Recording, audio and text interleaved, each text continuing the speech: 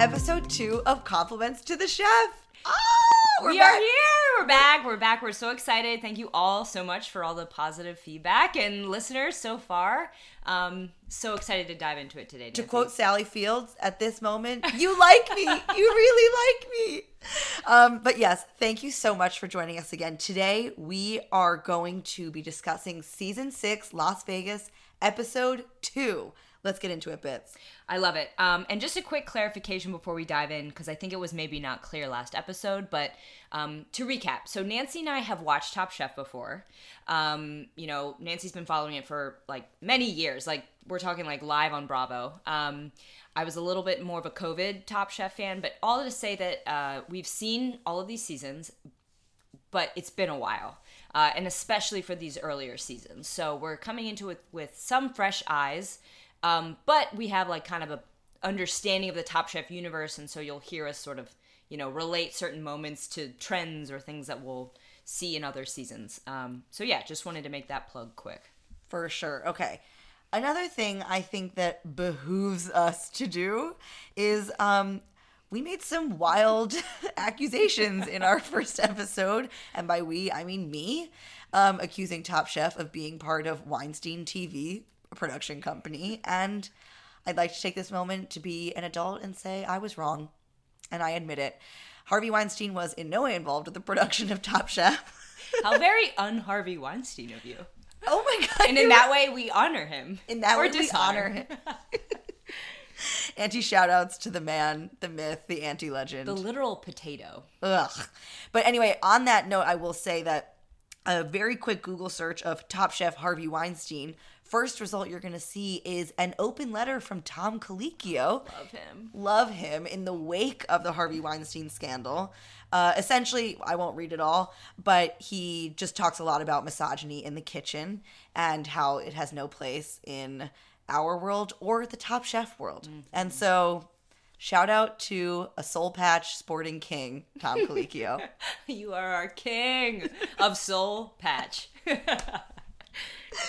Okay. The other clarification that we need to make is we have, really gone into the archives. We went to the New York Public Library, all to find the answer to the question that is burning for all of you.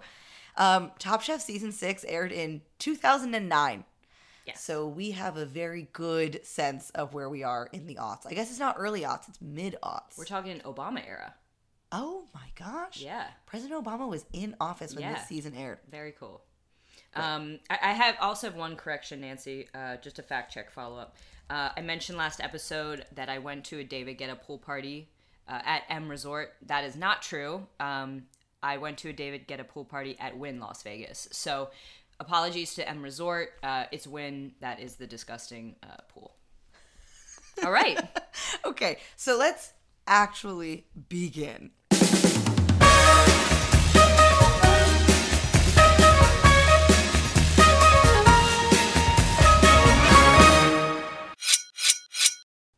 All right, Nance.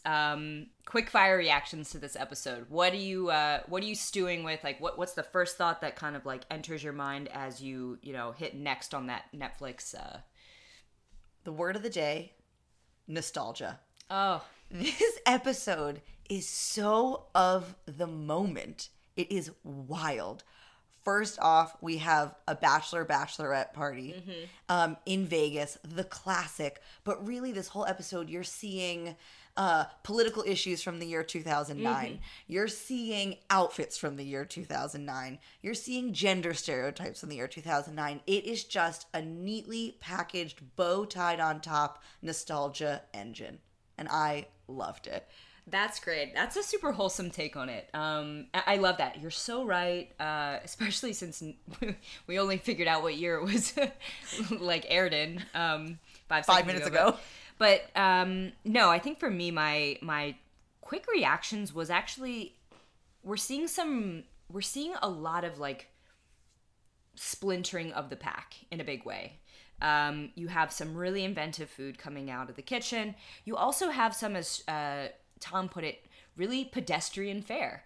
I actually don't know that was Tom, one of the other top chefs, but I think we saw a lot of the same folks come out of the gate really strong, like we did in the first episode, and the same folks kind of struggling on the bottom, which you don't always see. Some seasons, it's like episode to episode, it's like really a mixed bag, especially in the beginning when you have all these chef testants. But yeah, that's kind of what I'm clocking, and that's kind of the taste that this episode left in my mouth.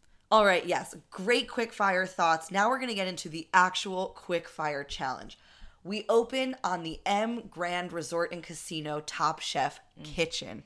There we have standing Todd English and Padma Lakshmi. We'll get to that in a second. And the chef testants are asked to roll the dice. And the number that appears between two die are the number of ingredients each chef has to work with on this challenge. I absolutely love this quickfire. I really like that they're leaning into the Vegas stuff. It's fun. It's kitschy. Of course, like, immediately chefs are panicked because they're like, I don't want to roll a high number. I want to work with simple ingredients. So, but yeah, let's talk a little bit about guest judge, Todd English. Todd English, okay. I'm doing this live. Todd English, according to Wikipedia, is an American celebrity chef. Don't let the English name fool you. He is from Boston, Massachusetts. Shout out to the Cradle of the Revolution. And beans. And he essentially is one of the preeminent American chefs in this moment. He's a restaurateur, and he really had his heyday in the early aughts. You know, the first thought I had when I saw this dude walk out was actually how much he looked like Jasper from The Holiday. Doesn't he kind of look like him? Okay, so last episode we have Wolfgang Puck in The Last Holiday. Yeah. And this episode we have The Holiday. I need to reprogram my reference points, but turns out you just love this is actually a holiday movie rewatch podcast. Yes. Fitz is co-opting under it in the our guise second of episode. Top Chef. Other thing to note is that as of 2020, Chef Todd English's net worth, he is the 9th highest earning chef in the world. $18.5 million. All right. The man is doing well for himself. So, anyway, yes, great guy all around.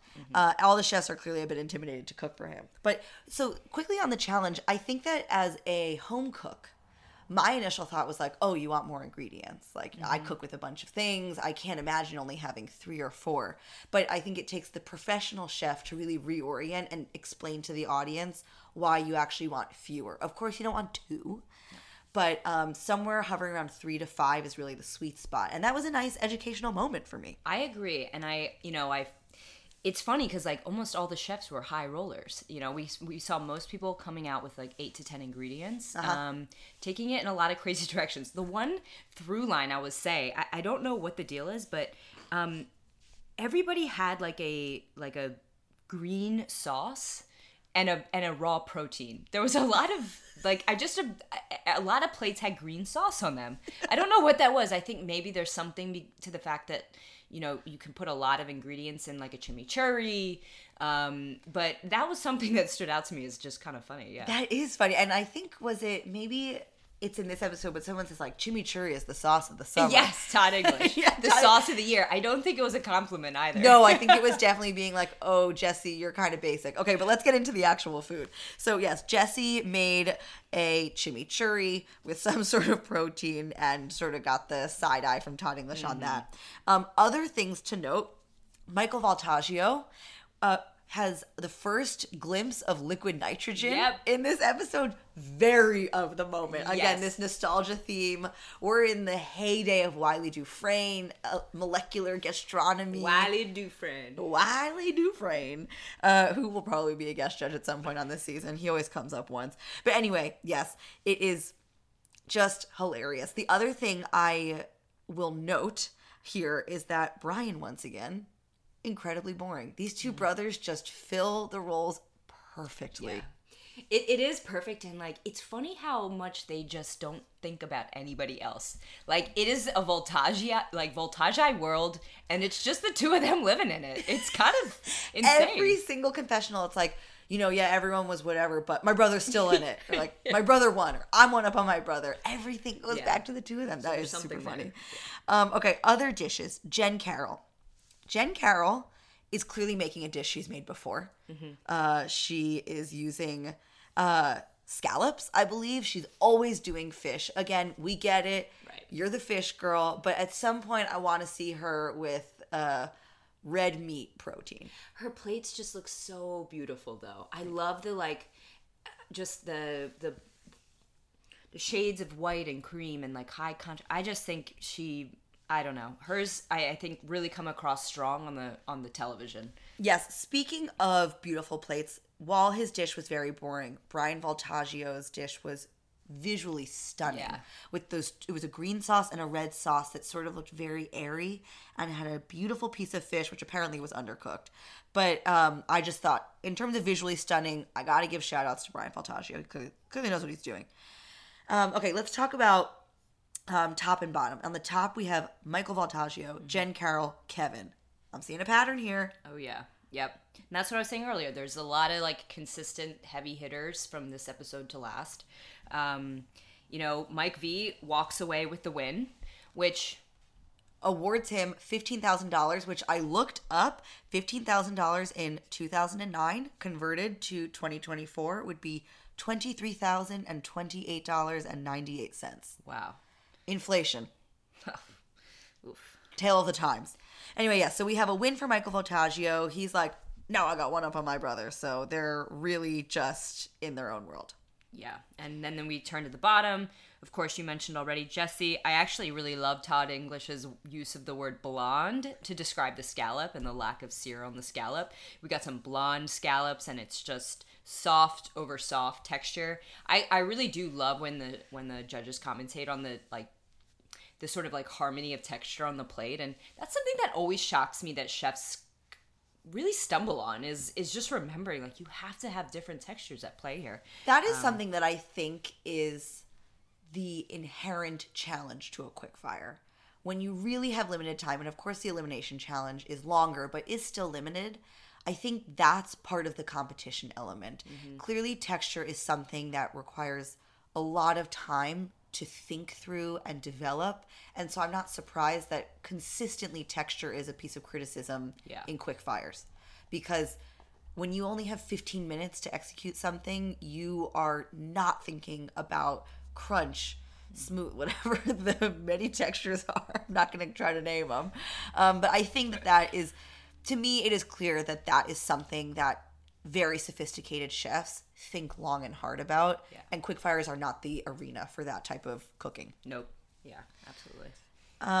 And who else was on the bottom? Okay, yes. So we have Jesse, blonde, Eve. Oh Eve. My God! Once again, just. I mean, the plate, the arrangement, like, you got this pile of, what was it, asparagus? Yes. Just sort of sitting on the edge of the plate. They were on the edge of the plate. They looked so wilted. So sad. And sad. And then she had the dressing in this weird divot, which is the same plate Jen Carroll used last episode for her ceviche, where she had this nice individual portion of ceviche in the divot. Right.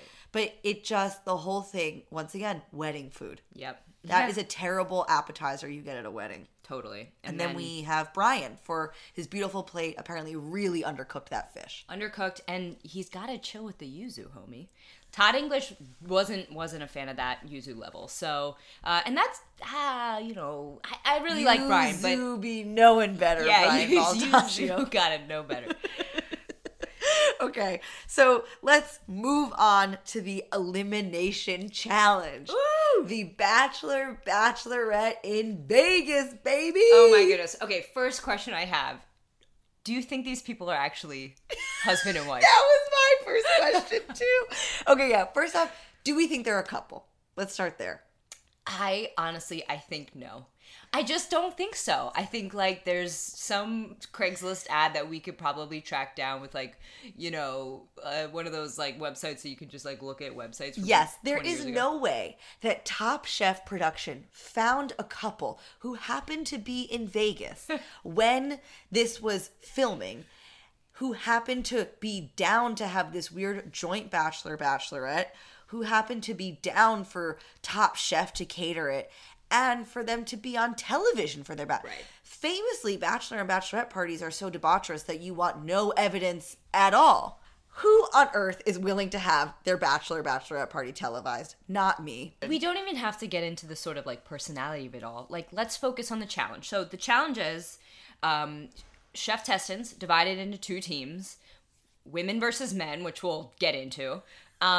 And the challenge is, the women have to cook the food for the bachelor party, and the men have to cook the food for the bachelorette party. Huge twist. Huge twist. Gender bending. Top Chef, you are really pushing the boundaries here. So crazy. And the hook on all of this is that they need to create plates that pair nicely with probably 3 of the grossest drinks you could think to pair with. Like, in reverse order of grossness, we have Golden Delicious, which I don't even want to... What is that? Never heard of it. I mean, a Golden Delicious apple is bad, and that's like... A Golden Delicious apple, I think, and once again, I'm probably going to get yelled at in the comments for this, a la Harvey Weinstein. I'm pretty sure Golden Delicious apple is an invented breed.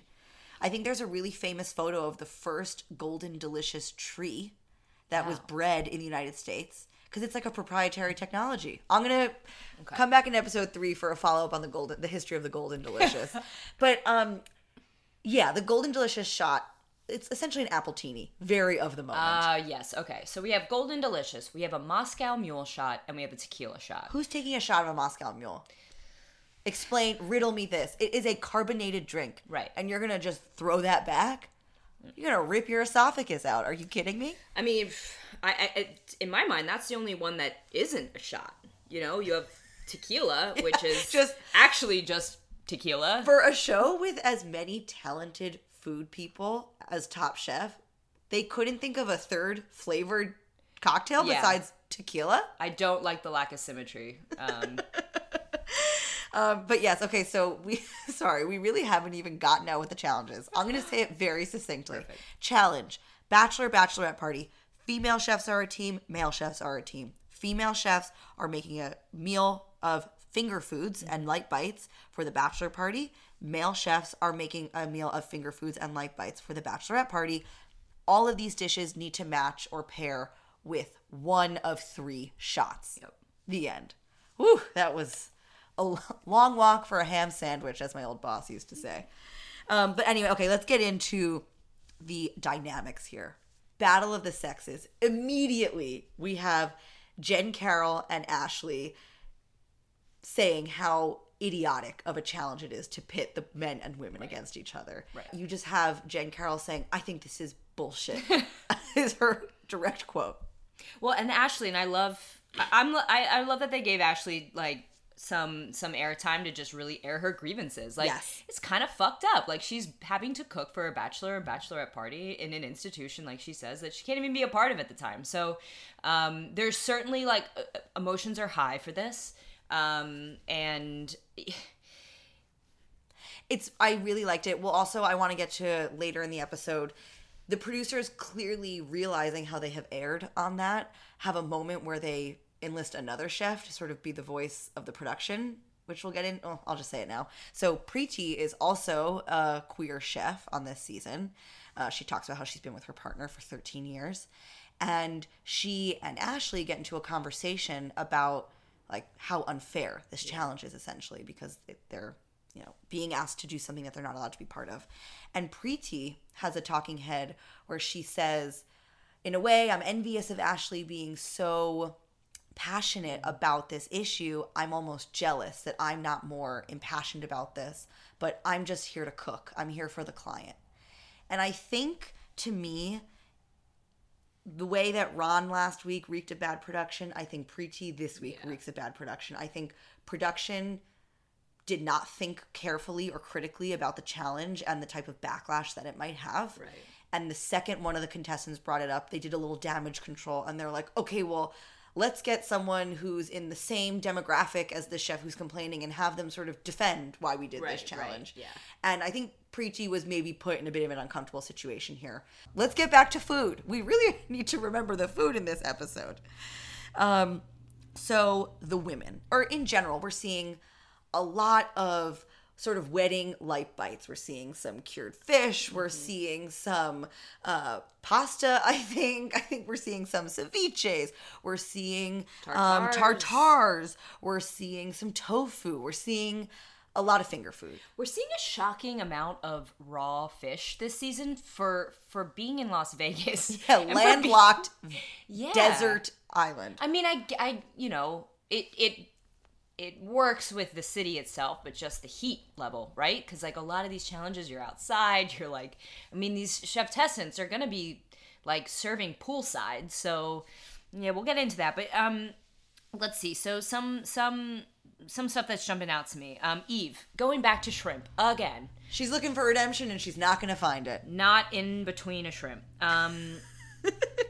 Okay, next up we have Lorene Moroccan lamb. This looked delicious. Yeah. It looked well cooked. Looked like a bite I would enjoy. We go ahead. Oh, you know what? We get our first kind of Top Chef faux pas, which is the chef who thinks, I finished my dish, why not make another? Ashley Fallen for it. She made 2 dishes for the elimination challenge, starting with the watermelon carpaccio, Which was one of the best dishes of the day. Yep. With a ricotta salata. Oh, love. And then she decides, you know what? I'm going to do a panna cotta, bay leaf panna cotta, and... Famous last words, alarm bells are going off. Also, she literally says, like, I don't really know how to make panna cotta. I'm just going to try. Like, everything about this had red flags, and she was just barreling through regardless. Yeah, I think what chefs maybe make the mistake of doing is saying, like, okay, if I have an excellent dish, even a mid dish is going to put me over like 10 more percent. They don't see it as, no, you're going to cancel out that excellent dish because now you've given us a taste of something that's truly terrible. So, yep. And, you know, I love Jen. Jen was just like, that's stupid. Like, Jen is a good player. She knows what's going to work and what's not, and she's not shy about saying what she thinks. Other dishes of note on the women's team. Preeti, tuna on a wilted shiso leaf. Mm-hmm. I believe the word that Tom used was pedestrian. Yep. Everybody seems to dislike it. And it was unprofessionally done. So yeah, we're out on this dish. And kind of the meta, I think the meta observation, if we're going on vibes alone, was that the men, their prep was a little bit more frazzled and fraught. Women were making kind of comments like, oh, their food seems so contrived. That's not anything I would eat at a bachelorette party. And what we see is like, actually, that was kind of the right move. Women kind of just had a lot of kind of flat, muted, underdeveloped flavors. But let's talk about those delicious flavors. We have Hector's tofu ceviche. By the way, Hector and Eve know how to pronounce ceviche. They both said it properly. Jen is still going hard on the ceviche. Okay, and what does that bring our ceviche counter to? Oh, bits. We have 3 ceviches in one episode, bringing our season ceviche counter to 4 in just 2 episodes. That's insane. That's too many ceviches per episode ratio. Too many ceviches. And that's not even, we're not counting the tartare. I mean, of course they're different, but like... Oh, should we put tartare in the ceviche counter? I honestly, I think we're going to get enough just ceviche. Straight ceviche. Yeah, so let's see how far we can take that. Yeah, fair. But okay, Hector's tofu ceviche sounded delicious. Everyone was really impressed with the inventiveness. Loved it. Eli, tuna tartare. He was coming very close to a vague Asian by saying it's basically Thai. Mm-hmm. But then the flavors he did list are basically Thai. He had coconut milk, he had rice paper, he had some Thai basil and chili. So I'll give him a pass on that one. Well, you know who did have Asian? Ash. With his Asian chicken wings. I knew it. Which the judges liked. Yeah. So clearly was a soy sauce based. Yeah. What's in a name? Okay, a dish on this team, on the men's team, that I thought was very weird. Someone we actually haven't spoken about at all yet in either episode is Mateen. Mm-hmm. Our French chef who looks like he's going to the running of the bulls with that red bandana, his signature. Mateen made a bouillabaisse, which is a heavy seafood stew. Right. Once again, why are you making that in Las Vegas? There's ne'er a body of water in sight. And there was also some sort of meatball and aioli that went with it. The whole thing screamed classic French cooking. And French chefs are not known for their flexibility. No. They're not known for their willingness to change their ways to fit the situation. So I'm not surprised that our French chef came out with a bouillabaisse. But just a wild choice for this. And then, yes, we have our Ash Asian chicken wing. In my notes, I have, we finally got it. Vaguely Asian. And then did well. Did well. So good for him. And just to kind of maybe round out, I know we didn't cover all the guys, but Mike chefs were not a fan. He made an Arctic char. Chefs, direct quote, flabby. I really love that word. We got flabby fish. We got blonde scallops. This is like a very poetic. We should keep a glossary of our favorite terms to describe bad food. And then a recap of the cooking section of this challenge would be incomplete without mentioning that all of the male chefs then took off their chef coats and jumped in the pool. If you were at a catered event and the catering staff took off their clothes and jumped in the pool that you had ostensibly paid to rent, right, how would you feel?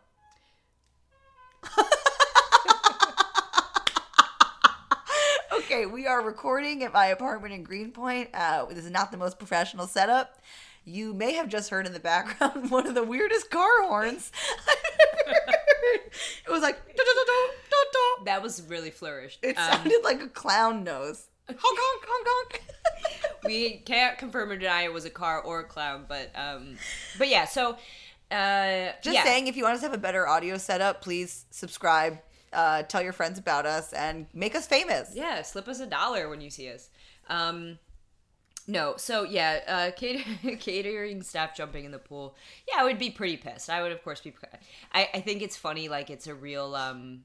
Those kind of situations are almost like olives, where it's like you either love olives or you hate olives. There's some people that just see that and they're like, this is hilarious, I gotta do it. And then you have people that are like, why in the world, what would ever possess you to want to do that? That, I think, was what I saw playing out. They're also whipping their shirts around. It's gross. Oh my God, no one needed to see it. But, okay. And we have a few more women to discuss. Yes, so 2 more to note. We have one very good one, which is Jen. Ceviche. Hard each. Ceviche. There's no time for the whole word. But yeah, the judges like it. But a woman who did not perform very well is Jessie. Her chicken lettuce cups. And all I'm saying is Jessie has now made 2 subpar chicken dishes in Elimination Challenge. And I think she could really benefit from a visit to the Chicken Whisperer. Yours truly, Nancy DeSilva. Well, if they ever come back to New York for Top Chef Got season... it. Jessie, if you're listening to this, call me, beat me. I'm willing to show you my ways. Absolutely. I just think, honestly, like, the thing I'll say about chicken on Top Chef, don't do it. Unless it's like a fried chicken challenge or it's a Southern food challenge. Like, I really like, there's so many other proteins that you should pick before you pick chicken. And it is in a lettuce cup. Like, yeah. Ew. It is a protein that, when cooked properly, shows incredible talent, but it is very easy to cook improperly. Mm-hmm. And there you go. Moving on. We've now sort of covered all the highlights of this episode with regard to the food. Let's talk about judging and how it all went down. So we have the men team coming out on top. A huge blow to female chefs everywhere. Yep. I think we all collectively did not want that to be the result, but unfortunately, it was. I'd actually love to know, and this is not something we chatted about last time, but those top 4, what dish would you have been most excited to try? I think Hector's tofu. Only because it seems I like tofu. I eat it, but it just seemed really interesting and inventive. Yeah. I think, look, I'm a sucker for a tuna tartare. But actually, another dish that I would have been really excited to try that I realize we haven't spoken about yet, Brian Voltaggio. I agree. That's what I had down here. I think the thing that Hector and Brian's dish had in common was, like, they took a very common dish and they presented it, as far as technique goes, in a really interesting way. Or they took, like, some ingredients that they weren't expecting and used them in a different way. But absolutely. I had Brian. He had the kind of like meringue play on chips and guac almost. Wild. I would say, by the way, that's a bit of an understatement for Brian. Like, this was a real departure from his steak and potatoes that we've seen in every episode so far. He really sort of bowled me over with this. I was very skeptical, like guacamole inside meringue, but it clearly was delicious. Gail loved it. I love when Gail gets excited. Yeah. It's very sweet and endearing. And so, yeah, I was really excited to see Brian on top with that dish. Yeah. And so we had Brian, Hector, Eli, Mike I. That's rounding out your top 4. Brian takes the win this time. And what does he have to say? Suck it, Mike. I'm one up on my brother. That's it. Incredible. Okay, so now to the bottom, the women's team. We have a very familiar group going into judges' table for the bottom. We've got Eve, shrimp again, Jessie, chicken again, Preeti, who I believe was in the bottom last time, with her shiso leaf, and then Ashley, which was very sad to see because the panna cotta put her there, but she did have one of the best dishes of the day, the watermelon ricotta salata. Yeah. So let's talk about how they behaved at judges' table. Okay, yes, I had a note here too on that. I think the claws are kind of out, like, this time. You know, I think a lot of... And there's I think we talked about this last time, but you have the people who knew that they didn't put their best plate forward, and maybe aren't surprised that they're there. And then you have the category of people who are either shocked that they're there, or even if they think they should be there, are still, like, really... Defensive. Defensive, yeah. Preeti, every time she gets criticism, is very defensive. And Yep. I think, once again, in these early episodes, more than flavor and raw talent, we're looking for countenance. We're looking for stature. We're looking for Top Chef potential. Yeah. And the second you talk back to the judges or dig your heels in or display in any way a naivete about what you did wrong, you're out. Yeah. Yeah, and, you know, so we got that from Preeti. Jessie, actually, I think, was really the only chef that kind of agreed and was like, yeah, I did not put my best plate out. Yeah, and she cried. Yeah. We have our first cry of the season. I think I would cry every episode if I was on the bottom. Oh my God. How do you not? The stress of it and... No, I think that Jessie, not only has she's been on the bottom 3 times in a row now. We have Elimination Challenge last episode, Quick Fire, and Elimination Challenge this episode. So it's got to be a knock to your confidence. Yeah, absolutely. But all in all, unfortunately, the shrimp anti-whisperer is gone. Goodbye to Eve. Goodbye, Eve. You won't be missed. So the dish that sends Eve home: Gulf shrimp and avocado ceviche. I mean, if there was ever going to be a ceviche on the bubblegum shrimp menu, I think this is it. So Nancy, I have to ask, would you eat that? No, flat out. And I feel rude saying that because I said no last episode too. But personally, I'm not a huge shellfish eater. It takes a lot to get me to... I'll order it if it's like the most delicious thing or it's really famous. But in general, I don't go out of my way to eat shrimp. And so this poorly cooked, sitting in the sun all day, Eve concocted dish is a no for me, dog. Yeah, also no for me, dog. I'm not even going to belabor the point. No. But let's hear a little bit about where Eve's at currently. So where's Eve now? Eve, much, as you pointed out, Midwestern girl.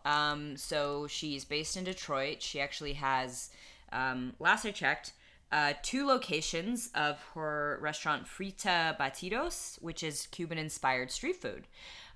Eve? Cuban-inspired street food? I was a little shocked by that, too. That is a huge curveball. Yes. And at the time of this season, she actually had a namesake restaurant, Eve, that has since shuttered. But yes, right now, Frita Batidos. So if you're in the Ann Arbor or Detroit area, you can give that a taste. I was not expecting any of that. Yeah. Wow. Okay. Love that. The more you know. The more you know. So now that we know, we've said, would you eat that? And where are they now? It's time for my favorite segment. Judges Table. Maybe I should put in some music for Judges Table too. I love it. I'm judgy. Okay. So, Bits, you get to do your Judges Table first this episode. I'm going to put 1 minute on the clock. Please hold. We are going to hear from Bits' Judges Table starting now. Okay, my Judges Table this week is eating by a pool. I think that is just the most disgusting place to eat. I don't know why. I mean, I'll say there's a few dishes that I would exclude from that. Chicken fingers, fries, Really anything that you could get at your sort of like neighborhood pool, like during the summertime. But other than that, gross. Like the thought of just eating raw fish, like baking in the sun by a, like, you can just smell the chlorine coming off of that pool, I'm sure. I just find that to be the most heinous situation for eating any sort of food. I really don't have more to say than that. I think, like, you know, I'm not even talking about being in the pool. That's a whole other level of disgusting. But, like, eating in a pool, having, like, the things floating around, no. That was I my could biggest not judgment. agree with you. Honestly, thank you for bringing that up. That's Bits' Judges Table 1 minute. I hadn't even thought of that. It really brings me back to the days when, like, someone had you go to their country club and you, like, order food by the pool. It's so novel and you're, like, a kid and you think it's cool. Your fingers are, like, pruned and, like... It's gross. Ugh. And what are your feelings on eating? And then, I remember growing up, it was always like, wait 2 hours to digest your food. Oh, I'm not waiting. I never waited. No. There were definitely two types of kids growing up. The kids whose parents enforced that rule and the kids whose parents didn't. What's that all about? Is it because, like, you get seasick or something with the food in your tummy? You landlubber. Who knows? But we'll fact check that because I know everybody's dying to know. Oh, my gosh. Okay. Wow. Thank you for sharing that gripe. I needed to hear that. All right. Let's hear yours, Nancy. Okay. Nancy's Judges Table 1 minute. Here we go. Mike Isabella's nicknames for his cast members. This man literally cannot do anything right. Like, I think he's a walking Me Too complaint. Like, he goes, okay, so for context, in one of the quirky, like, off-camera antics scenes that they show, Mike I is saying that he's the guy who gives everyone nicknames. I'm the nickname guy. Like, I'm so funny. And his nicknames that he says for Eli and Kevin, the Pickle Brothers, which is funny. From what does that even mean? What do they have to do with pickles? There's 2 pickles in a jar? Okay, Pickle Brothers. Okay, that's number 1. The next one he calls Eve Ninja. She has at no point in this competition displayed any sort of ninja-like skills. Bizarre. And then, of course, he has to go and do a little racism and say, Preeti, I call her Purdy because I just can't pronounce her name. Oh, boy. Jesus Christ, my guy. Like, get media. If you know that you're that, oh my, okay, I'm over. Sorry. Oh my God. Just get some media training, my guy. Too late for that now, but yeah. Better luck next time. Well, you know what? This was an exciting episode. I think, again, we see, like, the Vegas of it all coming through strong. I'm super excited for what episode 3 has in store, but for now, signing off. Compliments to the chef. We'll see you next time.